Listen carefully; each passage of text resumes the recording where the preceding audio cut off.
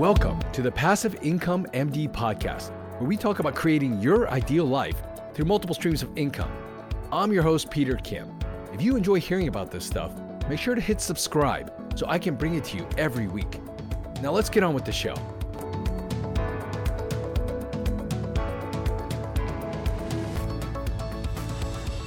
Hey everyone, hope you've had a great week. Just want to take some time up front just to show my appreciation for those who are listening to the podcast, and that's you. I've gotten a ton of messages from people letting me know how much value is bringing to their lives, and it feels good. I mean, knowing that I'm making an impact in some way. So thank you for listening and making this possible. By the time you're listening to this, we'll only be a few weeks away from our Leverage and Growth Summit for Physicians. For those who participated in last year's summit, over 10,000 of you, you'll remember that we brought you stories of physicians who are doing some amazing things outside of clinical medicine, leveraging their medical degrees to really create life on their own terms.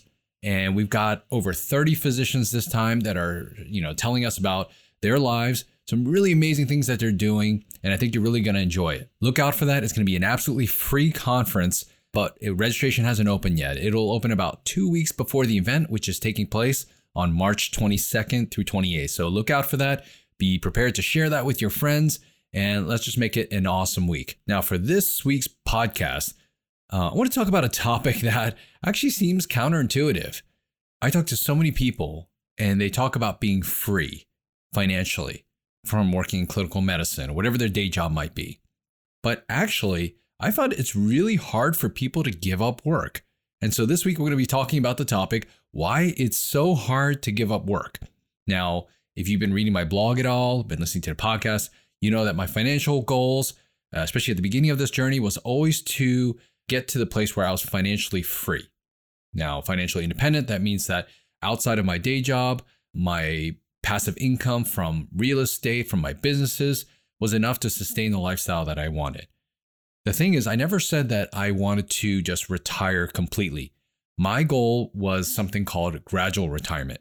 What that meant is that as these income sources continue to increase, that cash flow increase, that I could essentially buy my time back, that I could reduce my time at work to really find that ideal sweet spot for me.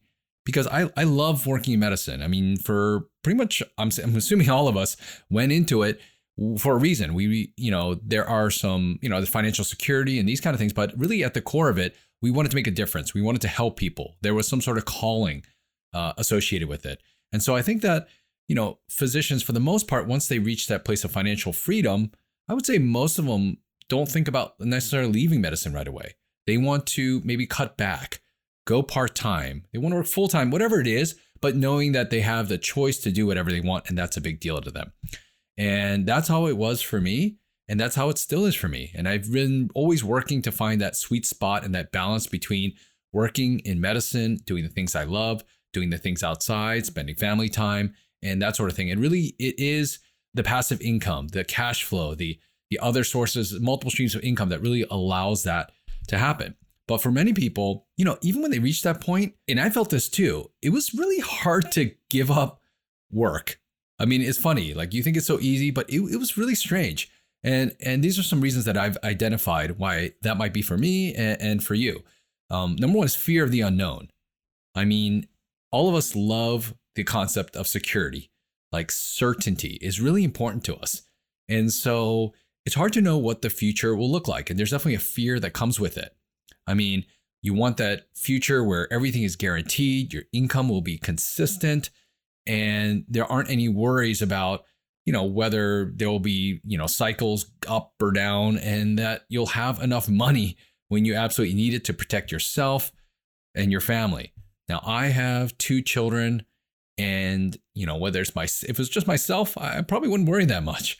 But knowing that I have a family that I need to support, I don't know what's going to happen to them in the future. Are they going to, with the schooling and the educational costs, will everybody stay healthy? These kind of things like, you start thinking about and you wonder, okay, am I prepared the best for all of these situations? So I can understand that fear of the unknown keeps you, even though you might be in the right place, to stop working completely. However, I found that, that fear to me, actually, it's really kept me back. It's kept me back from really exploring other things, from really creating my ideal life.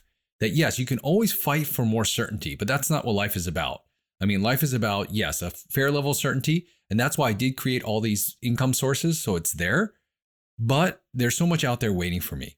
And so it's really impossible to know which way your future will go. Whether you sit there at your day job for full time, things can always change. Whether you decide to pursue these other things, fear will always be there. In my opinion, like I've just really learned that I cannot let that drive what I want to do. In fact, I've got to look more towards like, hey, these are my goals and what's it going to take me to get there? Now, the second reason that I've kind of figured out why it was hard for me to give up work is something called loss aversion. You know, I've had the ability, even before I actually did it, I had the ability to give up a good amount of my work.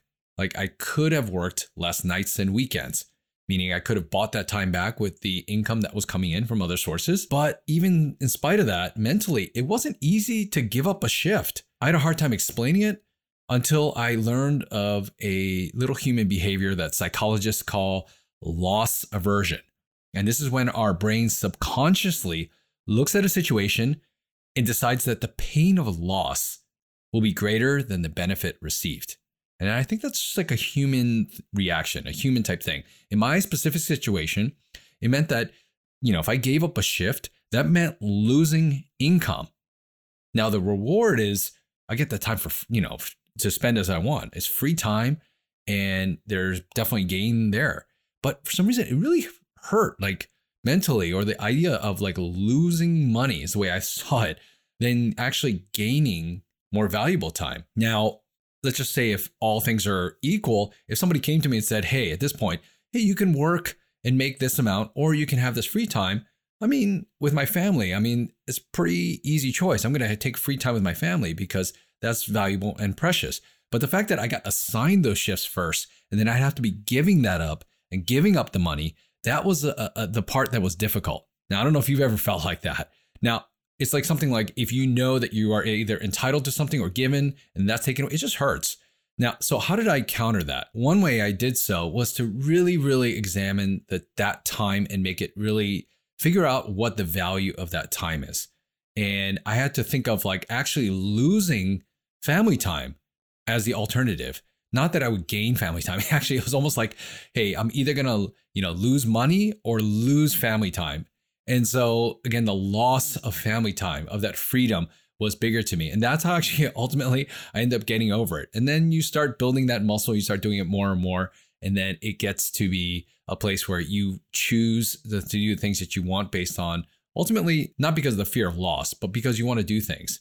The other thing I really did to help myself out actually is I just made that decision. And when I got assigned shifts, I made sure I was assigned what I wanted, not assigned a full amount and then, had to give up shifts, because that's mentally I found is very, very difficult. Now, the third thing, and the reason why I found it was really hard to give up work. And again, I'm talking about my clinical work in clinical medicine. Number one, I think it was really my identity was tied to it. My identity was so tied into being a physician and working at this particular hospital, being there at, for my patients for this amount of time. Now, that's not a bad thing. That kind of pride in what we do allows us to do our jobs well. And I think it's absolutely important that we have some element of that. And that's just, there's a professional element to it and just trying to do your best. The thing is, I really explored it. There was, when I really was honest about it, there was a lot of ego part to it personally. I felt a lot of pride in being able to say, this is what I do. This is who I am. And I work full time.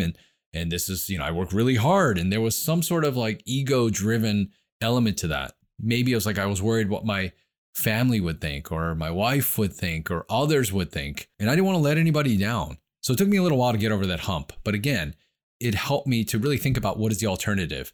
What am I gaining, or what am I losing in some ways for that pride? To be able to say those things, that I work all these nights and weekends and I'm at that hospital and work full time. I realized I am actually missing out on quite a bit. And I've learned to really diversify my identity. So I was so focused on being a physician. That was my number one identity in life, but I've really worked on diversifying that. I'm not only a physician, I'm an entrepreneur, I'm a father, a husband, I'm a family member. I'm a member of this community. These kind of things, I've learned to diversify my identity. And that's ultimately really, really helped me to break free of that mental kind of shackles of that identity issue. So I'm just curious for you, if you're at a place where you can actually start to give up a little work because of these other income streams, what's holding you back? Do any of these sound familiar to you? And I'm just curious, like, I'd love to hear from you. I always welcome comments and emails and things like that, because ultimately we're all dealing with the same thing. You know, if you're on our Facebook group, Passive Income Docs, and you're a physician, you'll hear a lot about it. And I'd love for you to share your story on there about the things that you're dealing with, because there are others who could learn from you and also sympathize with you. But ultimately, I believe we're all on the same journey to create our ideal lives. Not the same for every single person, but it's important to understand what's holding you back from that. So in any case, hope you had a great week. That's it for this week. Let's talk again next week. Thank you. See ya. Enjoy the show? Let me know by dropping a review in the podcast app you're listening to us in. And if you haven't already, make sure to hit subscribe. Are you a part of our community yet? Join thousands of physicians who are also on this journey to creating their ideal lives through multiple streams of income. You can join us on our Facebook group, Passive Income Docs, and you can always learn more at our website, passiveincomemd.com. Thanks again for allowing me to be a part of your journey. See you next time.